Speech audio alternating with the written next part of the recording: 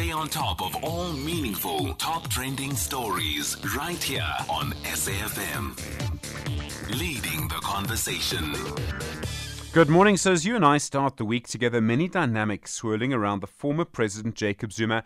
And in what's probably unrelated, the situation around trucker tax. Now, I think there's some anxiety around the violence that occurred in KwaZulu-Natal and Gauteng 2 years ago. Last week, the Constitutional Court rejected an appeal from Zuma. It appears to mean that a ruling of the Supreme Court of Appeal must now be implemented. Now, and that suggests that Zuma must return to jail. But there is some legal debate around how this plays out in reality. And in fact, I've seen 2 or 3 different views on what it actually means. The Jacob G. Zuma Foundation confirming on SFM earlier this morning that Zuma himself is now in Russia and that he's there for medical treatment. They did not, as far as I know, give a date on when he will return. I imagine the doctors will be in charge of that. Then we have the trucker tax, 21 trucks set alight in 3 provinces. About 10 minutes ago, you heard from the police brigadier at Mate making the point. She said, as far as they know, from the 5 people they've arrested, that this does appear to be linked to the employment of foreign nationals. So we start your coverage of all of this morning with the political analyst and columnist, Dr. Mathekga. Dr. Mathekga, good morning.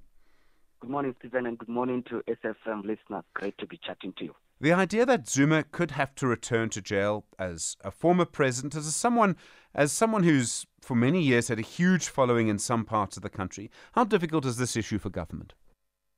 I mean, it must be very difficult, Stephen, but it is a principle. I mean, the principle, constitutional democracy says no one is above the law. So we should not be surprised at such kind of an outcome of our rule of law, of the functioning of our institution.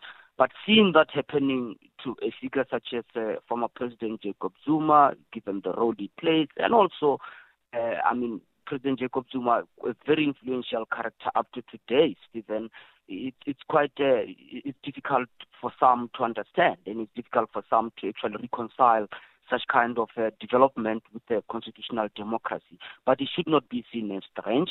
It is just how things happen. It is how laws and the rule of law has to be obeyed. And if we are going to obey the rule of law, we should not see this turn of event as strange or as an aberration on our democracy. It's interesting watching different people making different comments about this. So the ANC said yesterday, no one wants to see, as I understand what Fikile Mbalula, the Secretary General, said, and I'm paraphrasing here, no one wants to see someone who's over the age of 80 going to jail, but the law is the law. And then he seemed to say, we'll leave it to government. What does that tell us? And I think that the ANC here, Stephen, it's just saying, like many commentators I've seen on this thing, including government institutions, you could say even the SAPS, when they are confronted with this, they're saying that we will hear what correctional service say to us. I mean, if you kick the can down and you state a principle that says the rule of law has to apply, but also at the same time, we are also being led to understand, Stephen, empathize as well, that we are talking about an elderly former president here. We are talking about someone who's quite very elderly. And at the same time, Stephen, the reality is also that we are talking about someone who's not repentant at all. The reality is that President Jacob Zuma has never even came out as someone who's repentant on that, and has fought his way all the way to the end. And the person we are talking about here is not someone who is coming out as someone who can say maybe some rehabilitation has happened. It would be very difficult to make that claim given how the position he has taken in relation to this matter. Julius Malema, the leader of the EFF, and again I'll paraphrase, he said over the weekend that President Cyril Ramaphosa must pardon Jacob Zuma. We must choose peace above all other things. How do you read that? I mean, Stephen, a pardon is up to the president's discretion, but you cannot and you should not try to use that discretion arbitrarily, particularly where clearly you are being seen as abetting the rule of law. And here, the court's position here is to say that the rule of law has to be seen happening. Can you actually use a pardon? Where does it stop? From here, where do you then go in using the pardons? I mean, if you look at South Africa, the political figures in South Africa, some of the problems that they are looking at, you might as well start compiling a list of pardons even before you get your conviction. Where does it actually stop? So I think we need to understand the principle here. The principle is the rule of law has to be seen being applied. It is up to the correctional service to decide how the sentence can be served. Of course, it is their discretion. And also, Stephen, as they use the discretion as Department of Correctional Service, they cannot use it to be seen evading or trying to frustrate the implementation of the rule of law. It has to be seen in the spirit of constitutional democracy, where we respect our institutions. Zuma at times, was the unstoppable tsunami famously, had immense political power. How is that political power now? How do we assess that? A lot's changed since he was president. Stephen, when you hear the Secretary General of the ANC saying the rule of law has to be seen being applied, and at the same time saying it's quite hard to see an elderly leader going to jail, you are hearing the ANC here. It's a measure shift. It's applying to the empathy on the story, but at the same time, the ANC is now being called upon and is clearly standing to that, saying that, look, the rule of law has to be seen being applied. And the ANC is in charge of government here. If it is not standing up as the custodian of the rule of law as government, it will not be able to govern in a system of chaos, because you can only govern through the law, Stephen, and you have to respect the law, and it starts right here. Within all of this, there are big questions about this issue, the rule of law and violent crime. We've seen the truck attacks, which are probably nothing to do with Zuma from what we understand, as far as we know at this stage, or certainly from what the police told us this morning. But violent crime has risen dramatically since the end of the pandemic. And I think one of the things is a sense of impunity. And I'm not talking about politicians now, I'm talking about criminals now.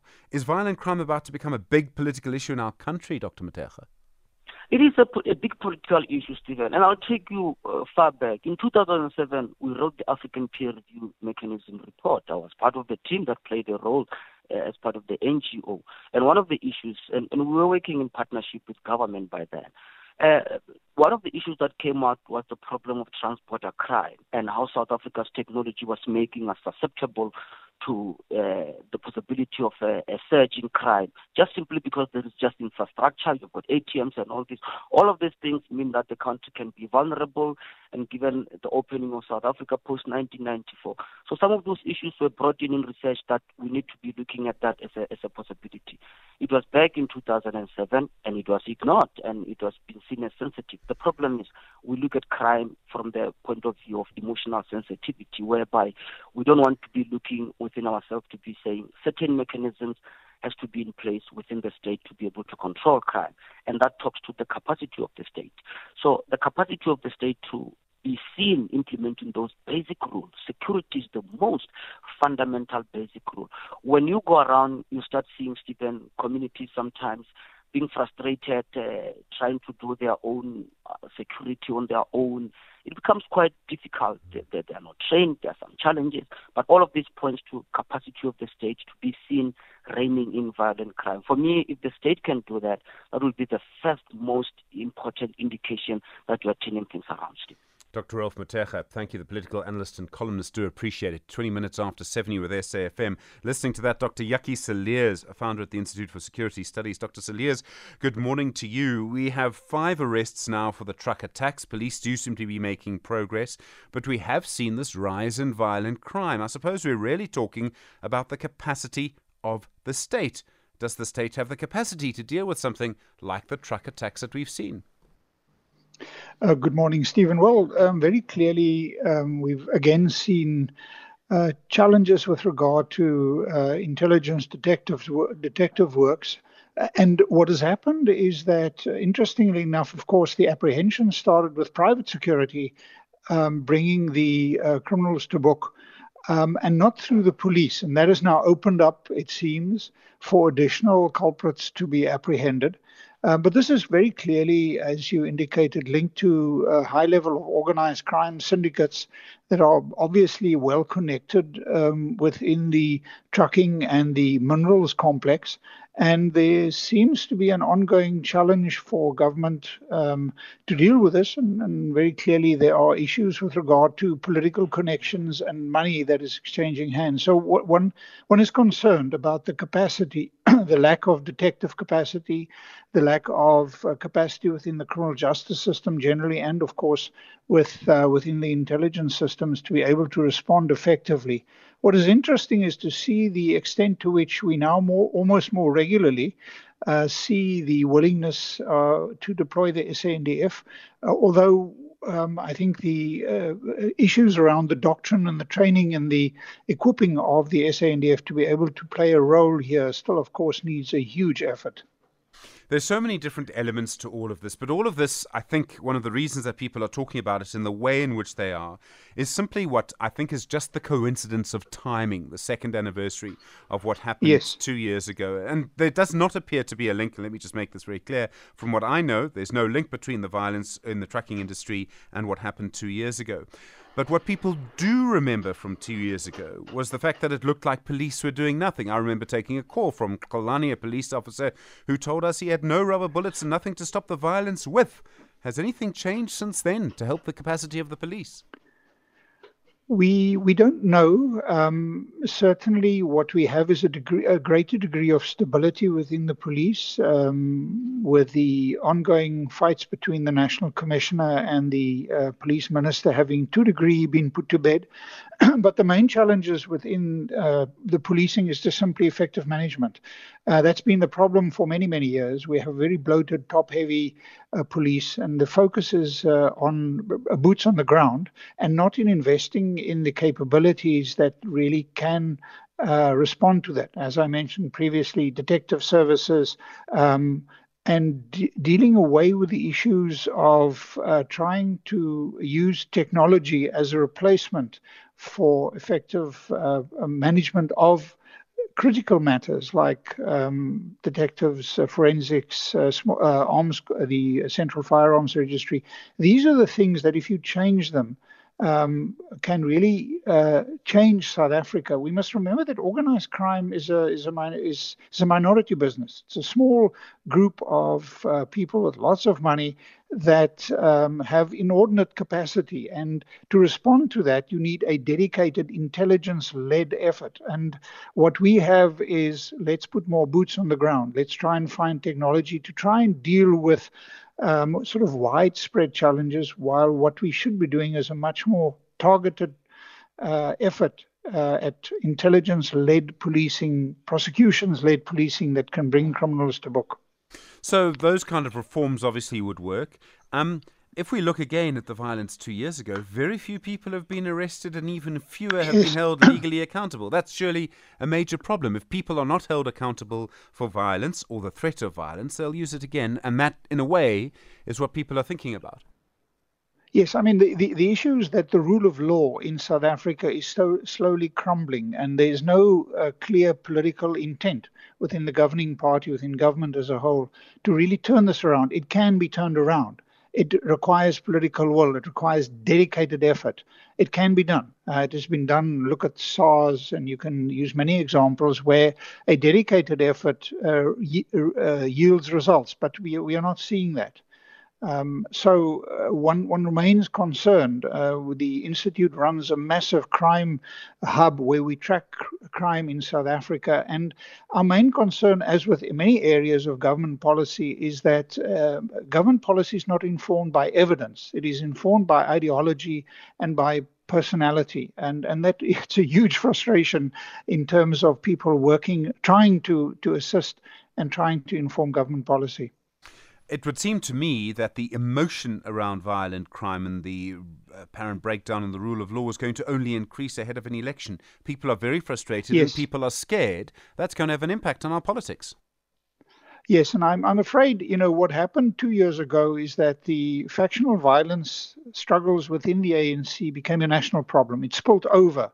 Now, what has happened in the meanwhile is that the RET faction within the ANC is been neutralized in a sense. The party is slightly less divided and factionalized than it was. So it's more, I wouldn't say tightly controlled, but there seems to be a greater degree of coherence within the party. So we're hoping that that kind of violence will not spill over again. But now what we have, of course, is inter-party competition, and that will elevate things. People like Julius Malema and others will try and turn up the political rhetoric.